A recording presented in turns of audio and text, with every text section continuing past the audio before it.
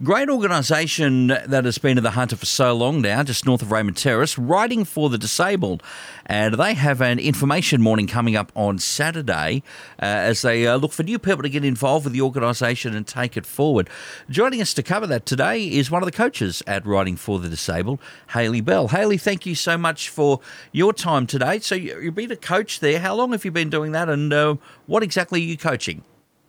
Okay, I've been with Riding for the Disabled for about 14 years. I've been volunteering. I've been a coach for about 5 or 6 of those years. We do equine therapy for riders with disabilities. So we take all ages.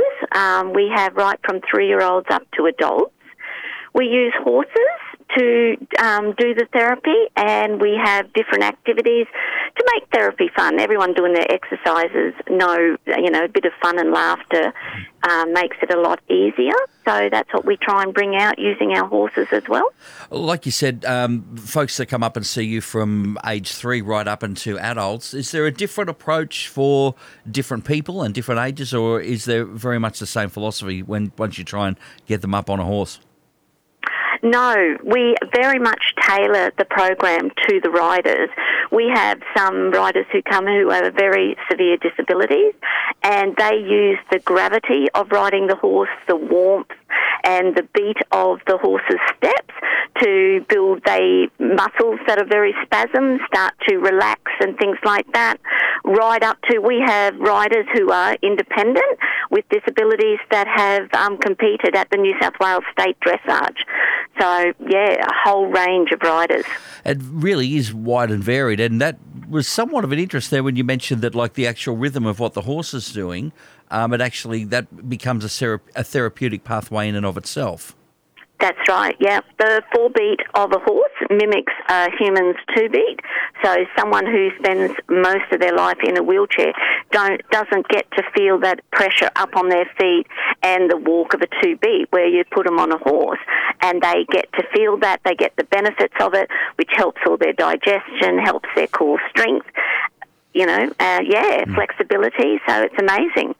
As with any community-based organisation, Hayley, and one that certainly very unique, such as Riding for the Disabled, finance is always at the very forefront of thinking to a certain extent. How are you guys going at the moment? Managed to push through, or have things died off a little bit in that regard? It has. It's always a challenge to get funding. We are not-for-profit and we don't get any government funding, so we rely on applying for grants and our major sponsors and any sponsorship. Right from, we have people who, part of their Christmas gifts with their grandchildren and things like that, donate to us. We have horse sponsorships, and we've got some major sponsors that help with our catering and things like that. So we've been very lucky. We try and give back to the community through our therapy programs, and, we really rely on the community to help us.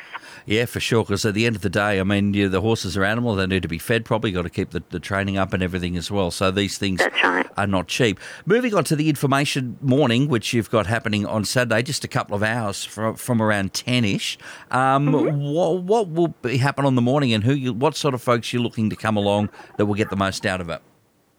We're looking for quite a variety of people. To run our centre, we need volunteers to help in the program. So if you've got horse experience, that is always an asset. But people who don't, that we have sidewalkers, we have gear to look after. So people help with that. We give all the training. So you learn to be with the different riders and what they need. We need maintenance people and gardens. We have a sensory garden that we have different activities in, as well as all the plants and things like that for our riders to experience. And right up to committee members. As you know, many hands make light work. There's people that have experience all the time to do the committee, to be on the committee, and that helps coaches. Then they can concentrate on being coaches, and, all helps.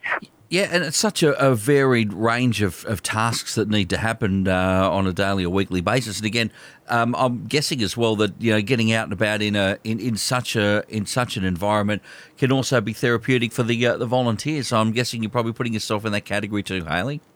That's right. Very much. RDA is my happy place. For sure. All right. Well, look, we have some information on our website about that. Hayley, we'll let you go and put the finishing touches on the information day happening on Saturday. All the best with it and keep up the good work there. Appreciate your time today. Thank you for having us.